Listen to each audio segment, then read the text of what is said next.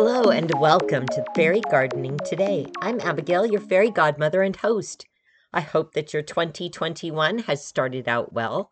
And this week we are going to talk about using artificial plants in our fairy gardens. Now, when you use artificial plants, the idea of harsh colors and plastics kind of comes to mind if you're not familiar with many of the variations that are available now. But artificial plants and flowers have come a really long way. They are perfect to use indoors as well as outside. Just be sure that you check on them frequently in order to ensure that the color has not faded or that there is some sort of damage done by pets or wind. Because oftentimes, just like our regular living plants, these can get chewed on oftentimes by birds or pets, and they get damaged from the sun. So be sure that you keep an eye on them, give them a bit of maintenance, and perhaps move them out of harm's way if they are getting damaged from any of those things I mentioned. Also, when choosing your artificial plants for your garden, be sure to stay again in a color theme. Now, it doesn't mean you can't go bright, like even a rainbow fairy garden. You could certainly do that. Just stick in the same theme. Don't choose 3 different colors of red and 2 types of purples.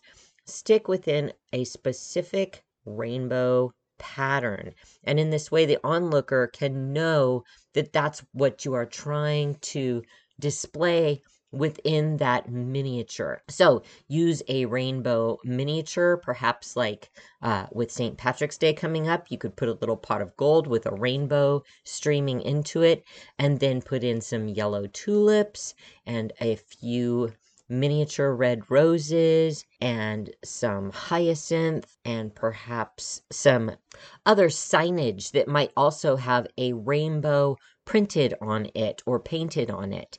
And in this way, your flowers will reflect the whole theme of the rainbow in your fairy garden.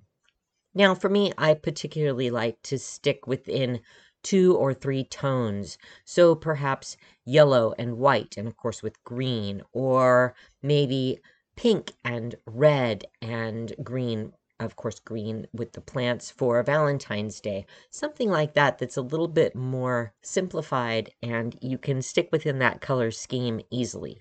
Also, when you choose your plants and flowers, you might want to choose them independently. Perhaps you have a beautiful fern or a type of trailing plant or ivy, and you want to just add some color to it. You can certainly take, especially bulbs, they are really nice to kind of come up and out of the greenery because bulbs don't have a whole lot of greenery. They specifically grow more straight upward and then display their flower. So you can easily take a bulb type flower and have it come out and through your fluffier greenery. So don't be afraid to mix the two, but again, keep your theme in mind. So if you're having Valentine's Day coming up and you want to add some trailing geranium red flowers in with your ivy, you could easily add that in. Just twist a few pieces, and that way it gives it a sprig of color. Or perhaps you could put in some type of cherry blossom, and you could put that onto a stick and use that as your large back focal point, and then fill in the sides with some greenery. It doesn't take a lot of color, especially in a potted plant, in order to bring that theme through. Also, it's a great time to match your figurines or your miniatures in with the floral display that you're making. Perhaps you have a fairy that you want to use, but she's dressed in yellow and orange, and you want to create a fairy garden that's pink and red. You could add a bit of acrylic paint and paint the clothing on the fairy so that she matches with your fairy garden. Don't be afraid to take a bit of paint to any type of miniature. Perhaps you have a mailbox and it's looking a bit tattered and you want to add it into your purple fairy garden. Why not have a purple mailbox? It works perfectly.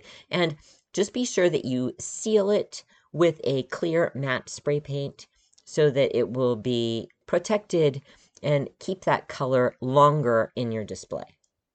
I hope the wind hasn't bothered you too much during this podcast. It is blowing like crazy today. I've tried to seal myself away in a quiet room here at the ranch, but sometimes these big gusts keep coming up and the leaves just bash against the side of the house. But I don't think it bothered the sound too much. That's what the noise is. If you heard anything, I hope you have a great time this week choosing some artificial flowers and greenery for a new fairy garden display. And next week, hopefully, we will tackle Valentine's Day. Until then, happy fairy gardening.